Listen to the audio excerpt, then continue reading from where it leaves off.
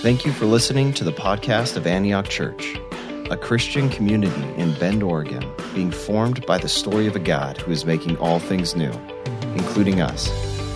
You can learn more at antiochchurch.org. Thanks for listening.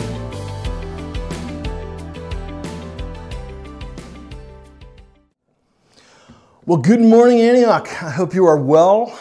I don't know if you guys are getting used to this whole digital church thing, but it's still pretty weird for me. I've been a pastor for 22 years, but I never thought I'd become a televangelist. And yet, here we are. I just need to start selling little magic bottles of holy water and get my own jet. This is pretty strange, though. Sitting in my office, preaching a sermon to a camera and not being able to see any of your faces.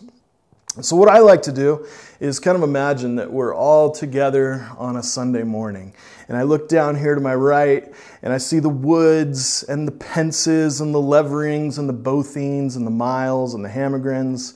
And then I move up a little bit and I see the Myers, and then way in the back we have Gerhart Nation, with wonderful Karen close by and Den and Pat in the back row. And then down the middle section, we've got Lonnie and Missy and Brad and Marie over here and Devin and Amy Schultz. And then down here to my left, we have Calvin and Kelly and all the cool kids. We have the whole Kent clan and the Wells and the Coles and Bradley and Marie France there in the back. And then way over here on this side, we have the Phillips and the Bales, Kelly Hayes, and then somewhere in the very back, posted up against the railing, probably rocking a sweet bow tie, checking his Instagram, we've got the one and only Aaron Pratt doing his thing. See, that's more like it, right? But for real, even as an extreme introvert who's been social distancing since way before it was cool, I really do miss you all. And I'm praying for you regularly, and I hope that even in the midst of these crazy days, you're finding peace and joy and contentment in Christ. Today, we are continuing our series through Colossians, and we're getting close to the end. We have one more week after this one. And Paul is continuing to describe what it looks like when followers of Jesus live out of their union with Christ. Union with Christ, we're coming to understand, is really the essence of our salvation and identity. God has joined us together with Jesus so that we are now in Him and He is in us and we are one. Everything that's true about Christ has now been made true about us. If you remember back in verse 3 of this chapter, Paul says that our life is now hidden with Christ in God. It means our identity isn't found in what we do or what we have or what other people think about us. Our identity is that we've been united, incorporated, joined together into one person with Jesus. That's who we are now. So following Jesus isn't about becoming a better person. It's about becoming who we really are.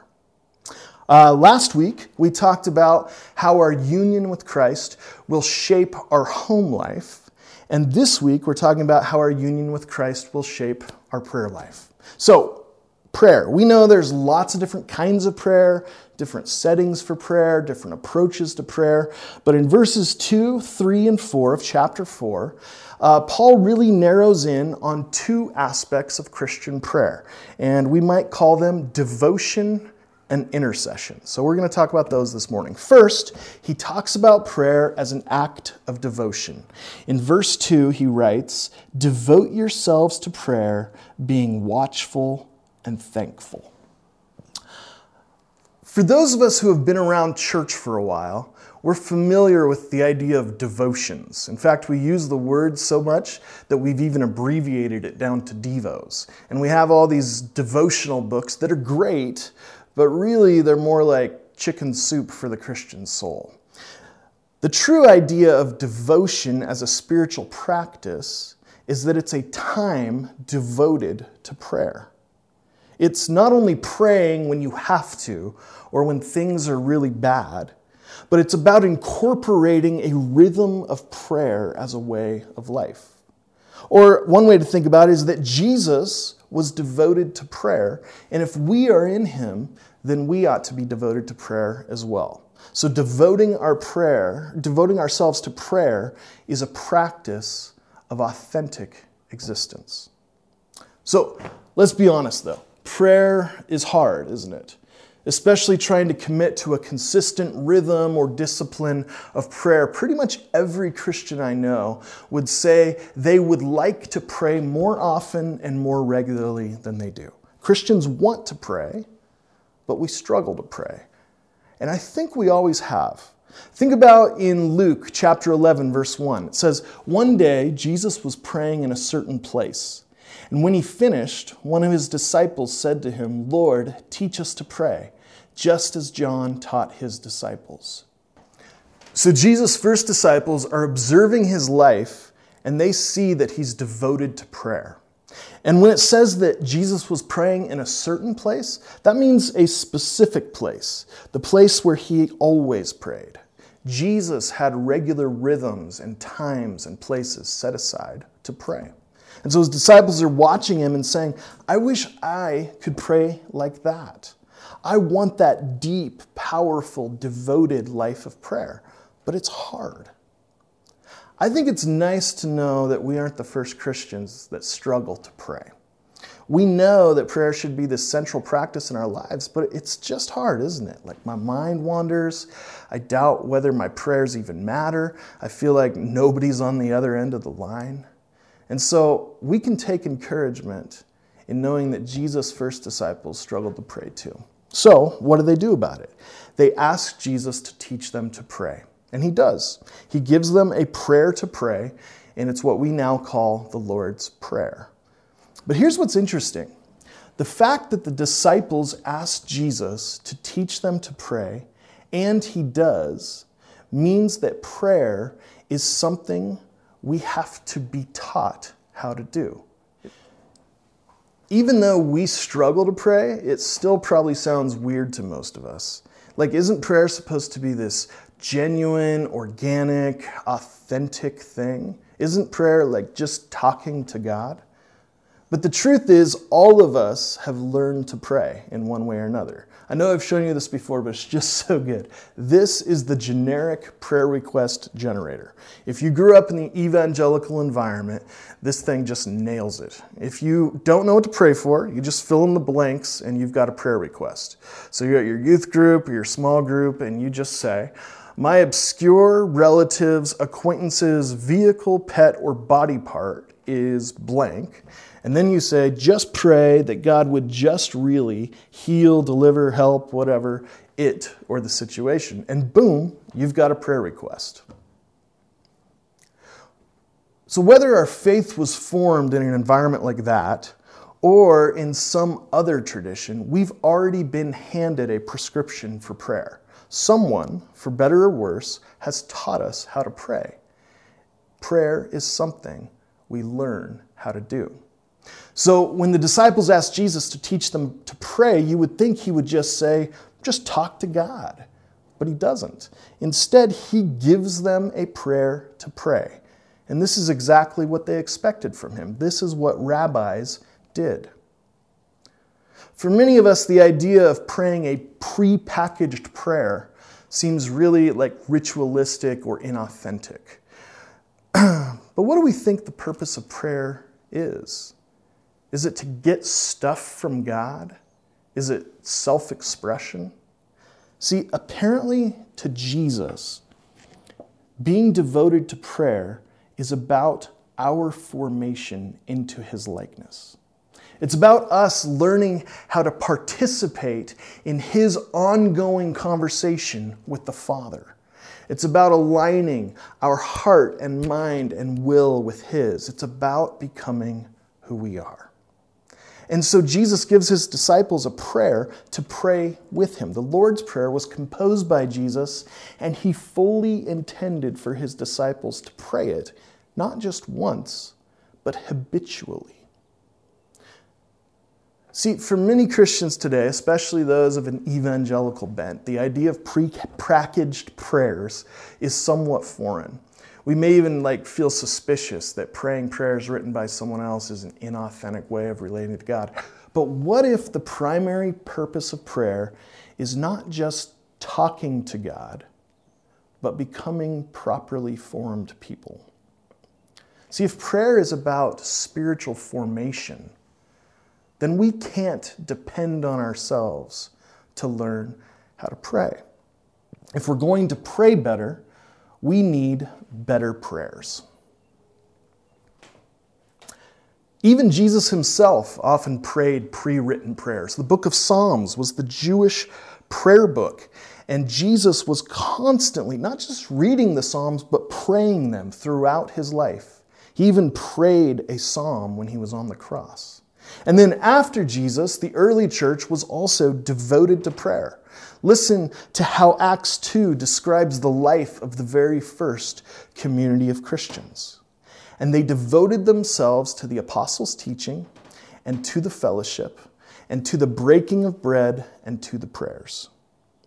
Notice that the best translations of this verse don't just say they were devoted to prayer, but they were devoted to the prayers, which means they had set times and places where they prayed the same prayers together. Their prayers would have included the Lord's Prayer and the Psalms, but the church was also beginning to compose its own prayers. And this is where we get the idea of liturgy. Liturgy means work of the people. Prayer is work. It takes effort. It takes time. It takes discipline. It takes devotion. So this is why during this lockdown, we aren't trying to do church online at Antioch. We aren't pre-recording an entire worship service and having you watch church at home. Instead, we're giving you a digital liturgy. We're asking you to do some work, to pray the prayers. Now, this isn't to dunk on other churches that are doing differently than us, but for us at a conviction level, worship requires work.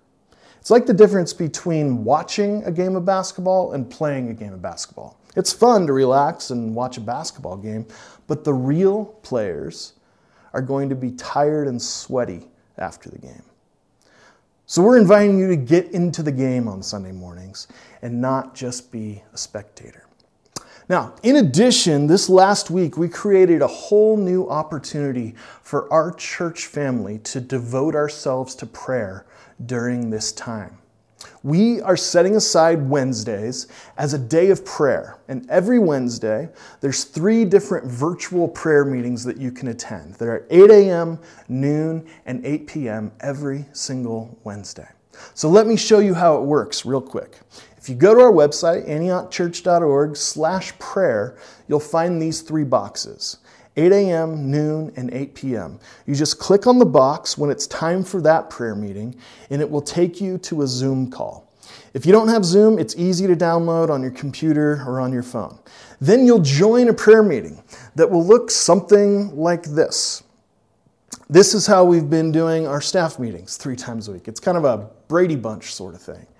It is pretty weird at first, but after a while, you get used to it. So when you join one of the prayer meetings, here's what's going to happen. One of our pastors or elders will be hosting the meeting, and there will be a liturgy that you'll do together.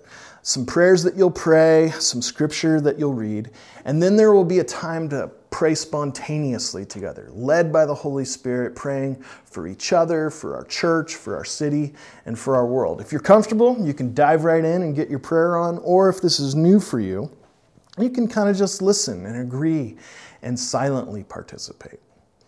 Antioch, I would love to see us become a church that's devoted to prayer. And what if we received the COVID pandemic as God's invitation to us to learn how to pray like Jesus? Would you please consider joining one of our Zoom prayer meetings this Wednesday? Not out of guilt or obligation, but out of a desire to be formed into the image of Christ. See, being devoted to prayer is the idea that prayer doesn't change God, prayer changes us. Devote yourselves to prayer. So that's verse 2, prayer as an act of devotion or formation. Let's move on to the next part, prayer as an act of intercession. Verses 3 and 4. Paul says, "And pray for us too, that God may open a door for our message, so that we may proclaim the mystery of Christ, for which I am in chains. Pray that I may proclaim it clearly as I should." So if you remember, way back at the beginning of Colossians, in chapter 1, Paul starts the whole letter by telling the church in Colossae, "We always thank God, the Father of our Lord Jesus Christ, when we pray for you." And then he says, "Since the day we heard about you, we have not stopped praying for you." And now, as Paul's getting ready to wrap up the letter, he's asking them to do the same thing for him. Asking someone to pray for you can kind of be an awkward thing, right? Like, in what kind of scenarios do we typically ask someone to pray for us? Either like you're really not doing well, something's gone really wrong in your life and you're getting desperate and you finally reach out and ask someone to pray for you. Or like sometimes we ask people to pray for us, but it's more of like a humble brag. Like, "Hey, if you think of it, pray for me. I just got promoted and got a huge raise, so maybe just keep me in your prayers." Like, most of us feel like asking for prayer can get pretty weird. But I think one of the things we can learn from Paul here is that asking someone to pray for us is actually a gift to them. Prayer gives us what Blaise Pascal called the dignity of causality. It's an invitation to be part of something way bigger than us. See, the original readers of this letter wouldn't have been surprised to hear that Paul was praying for them. Paul was this big-time apostle. He had traveled all around the world, preaching the gospel, planting churches. He was like this famous professional Christian. Of course, he was a man of prayer. But what would have surprised them would be that Paul would ask them to pray for him. Like, why would the great apostle Paul need me to pray for him? Wouldn't that be like LeBron asking me to help him with his jumper? I read this story about Mr. Rogers recently. It was back in the 80s, and Mr. Rogers was going to visit this 14-year-old boy who had severe cerebral palsy. And the kid had physical problems, but he also had emotional problems. He was angry and depressed and always talking about how he just wanted to die. And then one day, Mr. Rogers shows up at his house. And at first, the kid is so nervous that he starts throwing a fit and freaking out and hitting himself. It was so bad that his mom had to take him to the other room. And Mr. Rogers just patiently waits there. And when the kid calms down and comes back, Mr. Rogers asks him, "Would you do something for me?" And because of his CP, the boy can't speak, but he has this computer he uses to communicate, and he answers, "Yes, I would do anything for you." And Mr. Rogers goes, "Will you pray for me?" The boy and his family are totally shocked because no one has ever asked this kid to do something like that before. People were always offering to pray for this boy, but no one ever asked this boy to pray for them. And the boy goes, "I don't know if I can, but I'm going to try." And from that day on, this kid starts praying for Mr. Rogers every single day. And after a while, his parents start to notice something different about him. Like his attitude is changing, he's laughing more, he's no longer talking about just wanting to die. His parents ask him what happened, and he says, "Well, Mr. Rogers is close to God. And if Mr. Rogers likes me, then that must mean that God likes me too." See, that's the dignity of causality. That's the honor of being invited into something that's bigger than you. But that's not the end of the story. Years later, Mr. Rogers is being interviewed, and the journalist has heard about this whole story, and he compliments Mr. Rogers on how he had so cleverly boosted the boy's self-esteem. But Rogers didn't look at it that way at all. He said to the journalist, "Oh, heavens no." That's how Mr. Rogers cusses, by the way. "I didn't ask him for his prayers for him. I asked him for me. I asked him because I think anyone that's gone through challenges like that must be very close to God. I asked him because I wanted his intercession. And so when Paul asks the Colossians to pray for him, he's not only imparting the dignity of causality, he actually believes that their prayers will move the hand of God. Pray for me too. What is it that he wants prayer for? He goes on to say that God may open a door for our message so that we may proclaim the mystery of Christ for which I am in chains. Now, do you remember where Paul is writing this letter from? He's writing from prison, or more likely, he's under house arrest. Now, I know this is hard to imagine, but think about what it would be like if there was a period of time where you weren't allowed to leave your house. I mean, just hypothetically, if you were homebound, maybe a little more than usual, what would that be like? What would you do with your time? How do you think it would impact the way you practice your faith in Christ? Well, lucky for us, we see that Paul is in that current condition, in prison.